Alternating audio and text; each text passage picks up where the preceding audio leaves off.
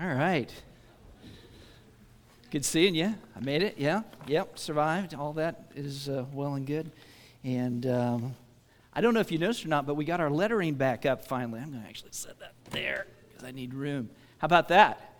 It goes to the idea of why we exist as a church. So we want to lead people into that abiding relationship with Jesus Christ. We want it to be an authentic connection that people come into that faith and that union with Christ and walk with Him, and their strength then and everything in their life derives from that. So that's why we have it in the sanctuary to see. But it's also in your bulletin at the bottom. It states it, the reason why we exist. So that's what that's about. I personally didn't like the color of the letters myself, but I'm a color snob. I didn't think that was the right color of black to go with. But anyway, sorry. Jumping into it, I know a pastor who experienced something truly unsettling. He was called to a new church. That part wasn't unsettling, but he got to work right away, and he started to have a pretty good ministry where there were new people coming to the church. Some of them were coming out of unbelief, coming to faith. Some of them were transfers, some of them baby Christians and so forth. But the church was growing, and you hear that and you'd think, well, wow, that sounds like the recipe for a long-lasting, fruitful ministry, right? No, not so much. He lasted about a year after that. After several months, he started getting pushback from the people that had called him initially. And he's like, well, what am I doing wrong? And they're like, well, we called you with the idea that you would bring people back that had left the church, our friends, our family, our connections, and that we would get the church the way we expected the church. We didn't expect these people that you've brought. They're not from the crowd of people we wanted to be part of that church. They said that more or less bluntly, maybe not in those exact words, but pretty close.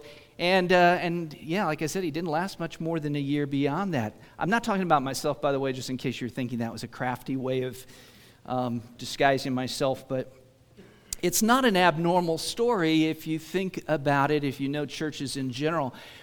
Birds of a feather flock together, and that is a truism you can't completely ignore. It is part of just human development that we tend to trust people who, and this, again, not altogether wrong.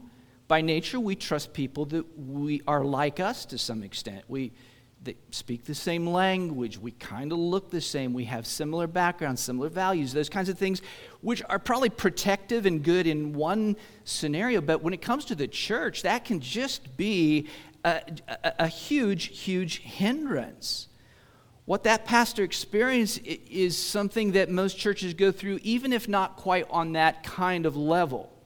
By that I mean, churches are like rivers. You never step into the same river twice. Yes, you've heard that expression, meaning the water is always changing. It's never the same water. It's never the same river. The church will always be changing.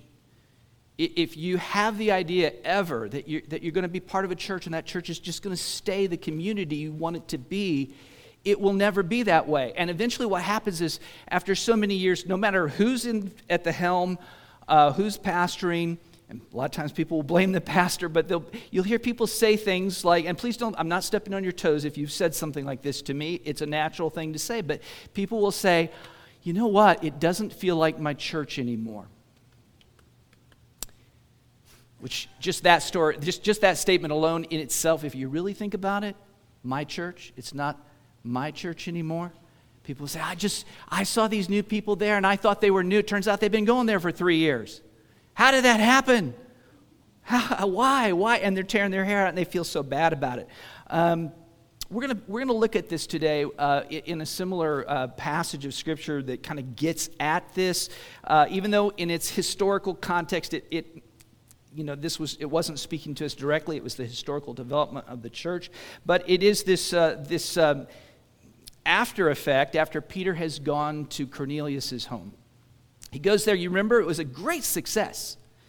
If you want to think of what a successful ministry looks like, how could you be more successful than Peter was? He goes, The gospel is preached, the gospel is heard and believed upon, and everyone there, to a man, a woman, and child, every single person there believes. The Holy Spirit falls upon them. They speak in tongues. It's the second Pentecost. It is the Pentecost of the Gentiles. And for that trouble, be sure that no good deed will go unpunished. The church is the church. When I say the church, I mean the church back in Jerusalem, the church of Judea. Those are the apostles and the brothers there. They're fit to be tied. They're fit to be tied. So here's our big idea today. Embrace your church as God's chosen family for you. How many already had problems with that when you read it in the bulletin? What do you mean? I chose this church. Yeah, we tend to think it's all on us. But when you make yourself part of a church, when God brings you in and enfolds you into church, that church, your church, is a gift of God. And as it develops and changes, which it will, that is, and the people in there, those are God's gift. I had a different idea when I started. This is the positive spin, but you know I'm kind of a snarky person. So my original, and I wanted to give it to you anyway, even though I didn't go with it, is if you don't like your church family, blame God. Yeah, but I thought that was a little irreverent. So anyway, you've got to, so embrace, and I really feel like this is a truth that comes through the text very, very clearly. We're going to look at well, I don't count them, but truths to persuade our heart to this. Because rationally, you could go home right now. You agree with me, right? That we should embrace this is, maybe you don't. I think you probably already do, but it's such a head thing, but it's so hard as a heart thing. And I'm with you on that. How many have ever felt sorrow over the change that a church has gone through? And even when the change ostensibly was a good change, but the church stopped looking like what you expected, and I know exactly how that feels. So first of all, this is just kind of setting the stage. God has the right to call the wrong kind of people. God has a right to call the wrong kind of people. Anybody want to take issue with that? They should have known that. Go back a little bit to, let's start with verses 1 through 3. We'll come back to that in a second. But it says, now the apostles and the brothers who were throughout Judea heard that the Gentiles also had received the word of God. So when Peter went up to Jerusalem, the circumcision party criticized him, saying, you went to uncircumcised men and ate with them. You talk about burying the headline. I mean, good night. This great revival, and what is their takeaway? You went to uncircumcised men and ate with them. How could you do that? And this came from the so-called circumcision party. How many have ever been to a circumcision party, by the way? If we were Jewish people, there are such things. It's kind of like a Tupperware party, but you get together and you bring Reuben, and you make a day of it, and that's. But no, the circumcision party here is actually speaking of a group of people within the church. It may not be translated correctly because at this point, this is very early in the history of the church, and whether there was a defined, circumcision party is hard to say. But there was the beginning of it. Which would be those people who felt that, if you want to bring the Gentiles into Christianity, which of course they didn't use that word, which is Judaism, if you want to bring them in, let them become Jews first.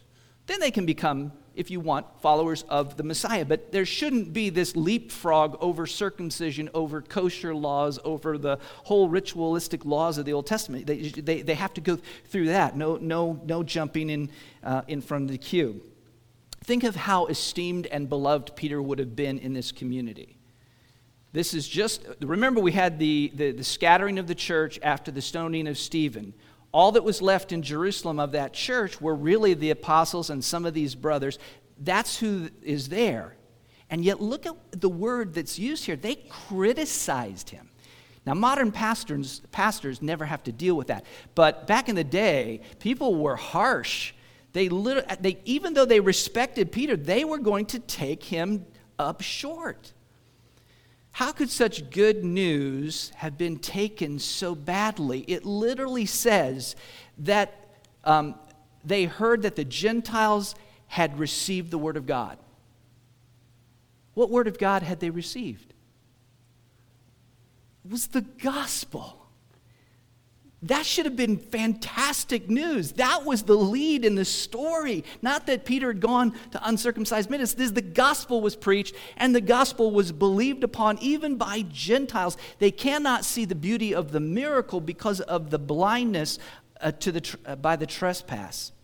Imagine, if you will, a small town golf course. And I want to say that any similarity to any actual golf courses is completely unintended. But just imagine for a moment a small town golf course with, say, 18 holes, just a beautiful little course, and started by the real rich people of the town back in the day.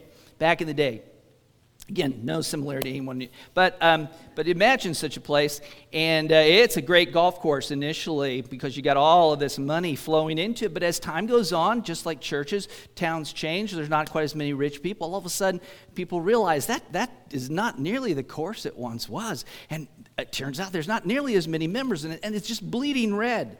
And so they get some whippersnapper, some wunderkind to come in and be the course manager, and he comes into town, he rolls up his sleeves, he gets a little money invested, he gets the course just back to primo condition, and gets all the cart rentals ready to go, and then he brings in hundreds of new members, but not at the old price point. Price point has gone from here to there, and it's great success. How do you think those old few members that are left are feeling about that at that moment? How dare he come in here and ruin our course? We didn't want those people. If we'd wanted those people, we could have done this a long time ago. Does God have the right to call the wrong kind of people? That's the question on our heart here. Can he call the Gentiles? Can he go to the highways and byways when those who were invited don't come to the feast? Can he go out, send his servants to say, hey, you who are poor and crippled and blind and lame, you're welcome here now as well? Is God allowed? I mean, it's a dumb question, dumb rhetorical question to ask, but can he make our church what he wants it to be? Is God at liberty to do that? Peter's on the horns of a dilemma here. What is he going to do? How is he going to answer for this? He could just tell him to, just shut your yaps. That would have been how John MacArthur would have handled it. But Peter's a little more diplomatic. He's going to handle it a different way. If you boil down Peter's response, his response is, don't blame me, blame God. God made me do it. Something along those lines. Look at verse 4. It says, but Peter began and explained it to them in order. So Peter's nicer than you or me. He's just going to take them through the story. He's not going to tell them how they have to feel. He's not going to get his back up and say, hey, I am Peter. Who are you talking to? He's going to take them through the story, and he's going to show them these truths to get it to, and it does. It drops. They get the point, but it takes that explanation. So first of all, God is sovereign over whom he calls. He is sovereign over whom he calls, which we should know. I was going to allude to this earlier because I was a little ahead of myself. But now look at chapter 2, verse 39. This is when he's preaching at Pentecost. And he says, for the promise is for you and for your, he's speaking to Jews there, remember, pretty much the crowd that's there now in Jerusalem, minus a few. For the promise is for you and for your children and for all who are far off and everyone whom the Lord our God calls to himself. Now, how do you think that landed on their ears at that point? Sounded good. Hey, the promise is for you. We love that. Oh, it's for me. And for your children. Oh, that's what I want my church to be. Me and my children. That's pretty much all I need right there. And for those who are far off. Well, okay. All right. See, there were a lot of Jews dispersed throughout the world, and that probably sounded actually pretty good to them. But then there's this sort of elastic clause. We might call it the et cetera at the end of that, where he says, and everyone whom the Lord our God calls to himself. And I don't think they saw in that principle that God is sovereign over these things. Whoever ends up in this church, the church universal, that throughout time, but also the church locally, that's God's, it's his bailiwick. It's his wheelhouse. He gets to do what he wants to do, if that makes sense to you. I hope it does.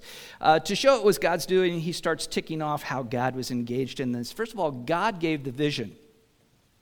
One might have imagined at first that maybe this is just the ramblings of some guy that was really hungry and fell into a diabetic coma or something like that. I've been told, by the way, that that's not a real thing. So for those, but apparently I think there could be such a thing. Anyway, you could toss it off and say, well, maybe it's just a dream. And Peter takes him up on the rooftop with him, so to speak, and he tells about this sailcloth kind of four-corner deal, rectangle, square coming down, and there's all these animals. He even throws in a different category of animal, an additional category. Did you know that? It's always fun to look at when stories are retold many times in the Scripture. It's always interesting to see details that will be added. I'm not saying that they're made up, but I'm just saying details we didn't get before that we get, and some details get left out. And he throws in another whole category of animal there. I think the ESV has beasts of prey. It's the Greek word thuria. You know that Greek word thuria. And you had to worry about thuria. They were not happy, good animals that you wanted to deal with, because if you went to the Colosseum, if you had to fight animals in the arena, they were the thuria that you were fighting. When Paul is on the Isle of Malta and he gets bit by the viper and he shakes it off, so it shook off the thuria. So they're not good animals. They're certainly not on the list of the menu of things that Jewish people could eat. Jewish people could not eat any predators. I don't know if to my knowledge, maybe somebody will correct me on that. I guess if chickens are killing worms or something, maybe they're a predator. But by and large, they didn't eat these beasts of prey. And of course, God keeps speaking to Peter throughout this. Rise, Peter, kill and eat. So God gives the vision, and then he gives this strange command, and he's telling them this. It's like, and they're like, oh, what did you do? Well, no, I didn't do it. I told him I wouldn't do it. Oh, good. What did God say then? Well, I said it a second time, and then he told me, he said, the voice answered, verse 9, a second time from heaven, what God has made clean, do not call common. Do you see how Peter is defending his actions by putting it back on God? In a way, the way we talk about it, he's throwing God under the bus at this point. Like, because they're all like, Peter, you're in trouble. He's like, no, God's telling me to do this. I kept saying no. God kept telling me yes. I kept saying no. He said, don't call common those things which I have cleaned. Okay. Secondly, God forbade making distinctions. Look at verses 11 through 12. Behold, at that very moment, 3 men arrived at the house in which we were sent to me from Caesarea, and the Spirit told me to go with them, making no distinction. These 6 brothers also accompanied me, and we entered the man's house. Now, at first, this might just seem like kind of a transitional part of the story without a whole lot being communicated. One of the things I want you to see, though, is that little phrase, at that very moment, that Peter uses. What is he saying when he says, at that very moment? I think he's strengthening his case. He's like, I know you're sitting here listening to me. You're thinking these are the ramblings of a hungry man who just had a dream and now he's passing it off and trying to say, but do you have to understand it's more than that. At that very moment, I'm just coming out of this dream, whatever you want to call it.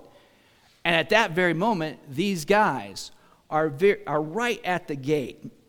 And then, add to that, at that very moment, as they're at the gate, and I've just finished with this dream or vision or trance or whatever it was, at that very moment, the Holy Spirit speaks to me and tells me to go with these guys and make no distinction. Make no distinction. What does that mean, to make no distinction? It means that you are to treat them in exactly the same fashion you would treat a fellow Jew. You're not to regard them with that skepticism and that holding back from that Jews typically treated Gentiles, because Gentiles were unclean, and they were, ritualistically under the law, they weren't clean, and so they would keep their distance, and God's saying, that's gone, that's over, you can no longer treat them in that way. Much later in Acts 15, and this is actually Peter defending Paul's work among the Gentiles, but he goes back to this story again. So we get it like 4 or 5 times in the book of Acts. Look at it. He says, and he made no distinction between us and them, having cleansed their hearts by faith. So not only is God telling him not to make a distinction, but Peter later says, God made no distinction. Who are we then to make any distinction? What's the accusation that the Jewish people had brought against Peter? A failure to make distinction. And Peter's like, man, I get it. I'm with you. I didn't want to eat any of those creepy, crawly, weird things that God was telling me to kill and eat. But God said, don't make any distinction. We don't have a two-track kind of fellowship in the church. We are not allowed to make any kind of distinction between groups of people in their outward, in all of the various ways, and you're talking about socioeconomically or otherwise. We have no right to do that. James in 2:4 says this, and it's using that same root word. He says, have you not then, he's talking about judging between rich and poor, have you not then made distinctions among yourself and become judges with evil thoughts? We don't do that in the church, do we? I'll tell you what, it is a hard thing at times in the church not to make distinctions, and you know what I'm talking about. You get to know people, you get to trust them, you've been with them for a while, and they want to use the church for X, Y, or Z, and you go, okay, sure, yeah. And then some newer person that you don't know, they want to use the church. Well, I don't know, we got to go back and look at the policy here, maybe make sure that we're not doing something we shouldn't ought to do, and so easily those kinds of distinctions can creep in. I remember an old seminary prof of mine, and this would be quite a few years ago now, gets further and further back the more I talk about it, but sitting in a classroom one day, and he goes, guys, it was a practical theology class, meaning it was practically of no use, but no, these were supposed to be helpful things to help you prepare to be a pastor and know what was coming your way. And he goes, my first pastorate, he said, I was in New York, I believe it was New York, and I was in this old Scandinavian neighborhood. This old Scandinavian neighborhood church. It was a Swedish evangelical free church, of which, we're part of the evangelical free church. But they went way back, way to when it was just a bunch of Swedes. Well, the neighborhood, as these things do, you can guess, after 80 years, 100 years, had changed. Lo and behold, there were not a lot of people named Johnson and Peterson showing up on the shores, taking up a place there. But it were, a bunch of people, I don't know, Puerto Rican or whatever they were. And they brought this guy in, this pastor, and he said, man, I came in there, and they said to me they did not want that church to die, and I was supposed to keep it alive. And so he started reaching out to people, and they're like, no. So we want Scandinavians. It's like, well, if you can give me a few $1 million, I'm sure I can go to Sweden and get a few people to, move here. But otherwise, you're going to have to take what you get, or you die. You die, or you go broad. You die, or you accept the people that God has brought to you. It's one or the other, but you can't have what you want. You want what you used to have. That's gone. That is not going to happen. God forbids making distinctions. I'd like to ask you, just as you think about it here, what would you be willing to let God do at our church in terms of the kind of people you would allow him to bring? Now, if you hear the question, you should be kind of like, what do you mean? I can't tell God who he can bring. Exactly. Can he bring people here of any color? Red, white, blue, purple, orange. Not that I can see all those. That's my benefit, but I'm colorblind. Yeah, can he bring people here of different socioeconomic status? Can he bring to us the poor and the crippled and the blind and the lame? There are a lot of work, people. Look at this. I mean, you can't, even today, you're like, we have to have a lame guy up there. Would we take whomever God wants to bring? What if they spoke a different language as their mother tongue and English was spoken very poorly? Would you be able to handle that? These are the kind of questions I think that this text brings up. We're not that much different than those Jewish brothers who just really didn't want to associate with people that weren't like them. All right, next truth. God commanded the message of salvation to be preached. And this is one of those things where you see it in the things that weren't in the previous story. For instance, here we have the fact that it was 6 Jewish brothers. Did you catch that in the earlier account in chapter 10? You're forgiven if you didn't because it wasn't there. We learned that. It's just kind of interesting. We don't need to know the number. But I also can't help but notice what Peter left out in his retelling of the story. Did you notice anything that was missing from chapter 10? That was told in chapter 10 but he left out? This is one little significant moment when they first meet. Cornelius goes down on his face and worships Peter. I think it's kind of interesting that Peter decided, I just don't think I'm going to, that's not an important part of the story. I think I'll just leave that one out, right? Not going to make these Jewish guys any more upset than they already are. But this is the part that is really revelatory that had not been shared in chapter 10. Look at verses 13 through 14. See if you can pick out the part we had not earlier heard. And he, that's Cornelius speaking to Peter, and he told us how he had seen the angel stand in his house and say, send to Joppa and bring Simon, who is called Peter. He will declare to you a message by which you will be saved, you and all your household. There's a little detail there that we hadn't gotten earlier. And that is, the angel told him, you need to get Peter here. For what reason? Because he's going to share with you the message of salvation. Isn't that's just an incredible part? And I'm thinking of these Jewish guys that are listening to this. When an angel tells you something, when an angel says, jump, you ask how high. If he orders something at your restaurant, you're going to make sure everything's done exactly as it was ordered. If an angel says these people need to hear the gospel, what else can you do? You have to bring them the gospel. And God wants to get the gospel to everyone. And that means people that don't share our same complexion. As lovely as it is, right? And I know, God has it. I don't know, how many came out and saw the Missionary Aviation Fellowship movie a couple weeks ago? You should, if you get a chance to see that, I'm sure you can catch up and watch it online or something like that. But the part that really spoke to me, one of the parts that spoke to me, was they were in this place in Papua, and the Christians there, and the key man in the village that was the leader of the village, that was the Christian leader, who was such a godly man, he had a bone through his nose. And had walked barefoot his whole life and had a little loincloth thing, and it's looked so much different than anybody sitting here today. And yet you watch that and you go but that guy is part of the church. That is, and would that person be, I don't know that we have a lot of bone through the nose people here in Great Bend. Actually, I think that's catching on a bit. So would those people be welcome? God sends the Spirit upon all who believed. So if you track the story as Peter relates it, you see how he's demonstrating his own lack of control. He says, as I began to speak, the Holy Spirit fell on them just as on us at the beginning. And I remembered the word of the Lord, how he said, John baptized with water, but you will be baptized with the Holy Spirit. Peter's defense is, hey man, I'm on a runaway train. I got pushed onto a runaway train. I ended up in Poughkeepsie. I didn't want to go to Poughkeepsie. I can't even spell Poughkeepsie. But that's where the train went. I got off. What else was I going to do? That's kind of the whole thing in terms of his justification. He's like, I was speaking. I was told what to speak. The Holy Spirit told what I was supposed to say. I said it. I didn't even get through it. I'm just, kind of painting the general picture. I'm giving him the outline of the gospel. And boom, this thing happens. It may seem subtle, but Peter's kind of saying here, man, I was practically an observer in this thing. God was working almost without me.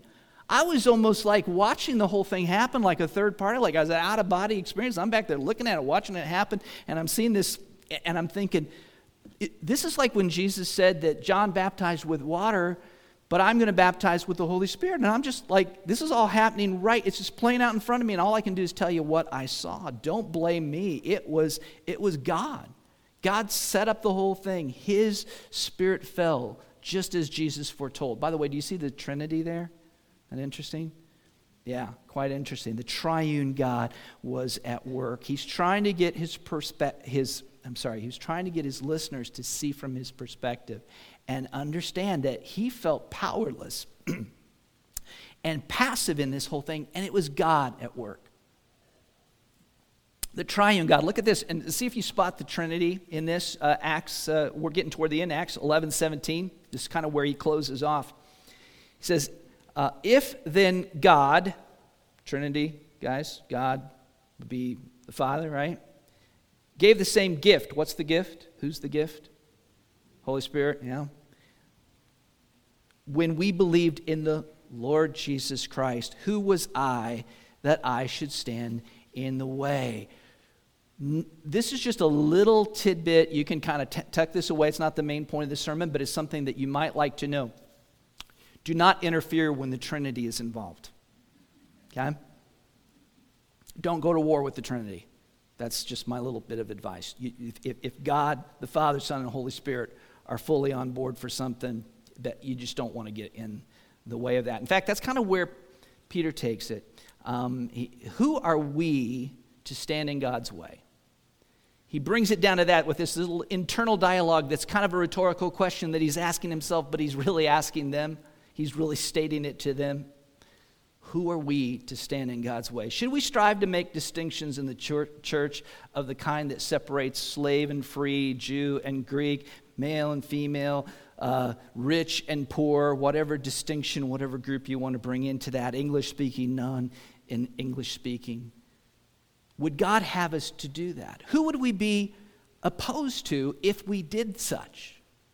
We'd be opposing God. We'd be jumping in the way of the Trinity. Imagine if, for a moment, if you'd survived the Titanic, and as you're coming up to the lifeboats, they say, "You, young man, we're deputizing you. You're in charge of this lifeboat," and then they start loading the lifeboat, right?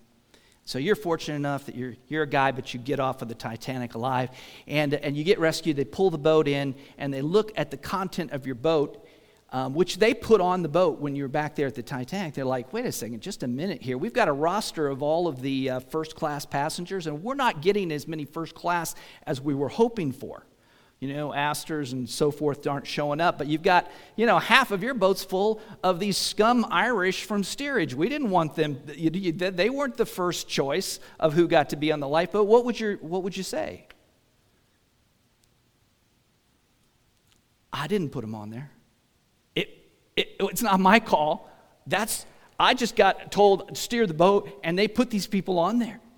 The people in charge made the decision. Who gets to come into the church? Is it our decision? Do we make that call? No, it's God. God is the one who calls. If, God forbid, we miss our old friends, and because we miss our old friends, our hearts turn cold toward the people that God sends us and puts aboard our lifeboat, shame on us. Shame on us. Who are we? By God's grace, we're here today as part of God's family. God did that. God did that. And whom God sends, whatever they look like, wherever they're from, that is a God thing. Now, there are three great truths. You're looking at this going down. It sounds like he's finishing. I am almost finished, but all the last 3 points come quickly from verse 18, and there's just three really powerful points. It all keeps it still within God's sovereignty here. It says, when they heard these things, they fell silent, and they glorified God, saying, then to the Gentiles also, God has granted repentance that leads to life. So first of all, God grants repentance. You would be surprised how many times in the New Testament that almost precise phrase is used. Isn't that strange that God gives it? Look, for instance, at Acts 5:31. There Peter is speaking as well. He's preaching to the Jews. God exalted him at his right hand as leader and savior to give repentance to Israel and forgiveness of sins. To give repentance. We think of repentance as something we do. That's us. That's us making a decision, turning whatever. Here, this is describing the entire work of God in salvation in a person's life. That's what it means when it's talking about that God grants repentance. He's saying that God does the work by the preaching of the gospel, by the work of the Holy Spirit that turns a person from darkness to light, from worshiping not God to worshiping the living God through Jesus Christ by the power of the Holy Spirit. That is a God thing. The reason you're a Christian today, it is not because you pulled yourself up by your bootstraps. That was a God thing. And I want to say to you, look, if it seems like I'm just preaching at you, I want you to know I would love nothing more if we could just reserve about half of this section here for my whole family. You're like, Jay, it's just you and Debbie. No, I want all of them to move back here or for the first time to Great Bend. All the ones that are lost, I want them to get saved. I just want my church to be mostly my family. Some of the rest of you can come too, okay? Heart of hearts, aren't we a little bit like that? That's what we want. We want that, but it is God. In that day, in glory, when all of the saints surround the throne, it will be all those whom God has granted repentance. End of story. It's God's. God gives life. That's the second part of verse 18. God gives life. Repentance is to life. What that means is that when we come to Christ, when this thing happens, this conversion of God that is worked by the Spirit, you and I at that point come into a relationship with the Father and the Son. Jesus said, this is eternal life, that they might know you, the one God, and Jesus Christ whom you sent. That's eternal life, is in that relationship, which then stretches on from the moment of conversion on through all eternity. And as they realize that God has done this, all right, Peter, we're letting you off the hook. We get it. God did this. And God has actually given life to the Gentiles. Who thought such a thing? Who would have imagined it? They fell silent and they gave glory to God. And that's the third thing. Glory be to God. Their mouths were shut. You remember me saying that Peter could have just said, shut your yaps, right? Could have. Legitimately. He was Peter. He had some clout. But he doesn't do that. He takes them through those truths, and then they realize it. The coin drops, and they're like, God shuts their mouth. And they cooperate in that. They shut their mouths, yeah. And they give glory to God. Isn't that beautiful? That's where we want to end up with this whole thing. Where there are people, there will always be problems and challenges, and that goes for churches. I don't know if any of you have ever experienced any problems ever in a church, but they can happen. And I'll give this caveat. Look, if you're in a church somewhere and that church is going off the rails, and by that I mean they are getting into false teaching, they are there's rampant sin that's not being addressed or some such thing as that, then sure, there's a time to leave. But I ask you to consider who has been at work in our church, and that's not me, by the way, in case that was the implication. No. And give God glory. Embrace your church. Embrace your church as God's chosen family for you. God sovereignly called a people to himself. It was God's right. And when he called us to make no distinction. He says that again and again throughout the scripture. He's commanded us to preach the gospel, to preach salvation. His Spirit has been given to all who believe in Jesus Christ. So the bottom line becomes, who are we to stand in God's way? You say, but the church isn't what I wanted it to be. I wanted it to be stuck in time from 10 years ago. Oh, 10 years ago, what a church. What a church. Oh, right? We just want it to be frozen in time. I'm sorry. It's like that little Swedish church in New York. Yeah, you can want it all day long. But that's not where God's growing it. That's just not how it works. And when this whole thing is said and done, shouldn't we just kind of put our hand over our mouth and look at the church and say, God, thank you. Thank you for what you are doing, for whom you're bringing into this family. They're new family members. So get to know them and reach out and enjoy. If you're not yet part of our family, I want to welcome you, dear unbeliever. There's good news here, and that is God doesn't care about your background. And may I say, and we say this even though we know that it's hard for us, we don't care about your background either. We don't care where you're coming from, where you were born, what country, what culture, or anything of the like, because the gospel of Jesus Christ, the message of salvation, is commanded to be preached to you. And so we do, with gladness, with great joy. We proclaim to you that Jesus Christ was crucified on a cross. He died, he was buried, he rose the third day. And that if you turn to him, that work of repentance, which is genuinely a work of God, but if you turn from your sin and trust in Jesus Christ, not only do you come to have eternal life because you come into union with God, the Trinity, not only do you have that, but you become part of the body of Christ. And that body of Christ has a local, a local appearing, and that's the church, the local church. And we embrace you. We would embrace you. I have to hear an amen on this because I need to know if you agree with me on that today. We will embrace those whom God brings. Amen? Amen. Let's pray. Father, thank you so much for your word. Thank you that you make it clear that you don't make distinctions about groups. And we tend to, Lord, we miss things the way they once were. We want our church to stay static and be made up of mostly old friends and family members. Those are kind of natural human, that's sort of human nature, Lord. We want everybody to speak Swedish and eat lutefisk or whatever it might be. But Lord, we know that that's not right. We know, Lord, that that's not how you will it. And so, Lord, we shut our mouths and we rejoice and we glorify you for your great plan in salvation. And we want to embrace those you bring to us. And we pray you'll bring many, that you'll use us in bringing them, and that you will be glorified in all of this, and that your people might rejoice therein. We ask it in Jesus' name. Amen.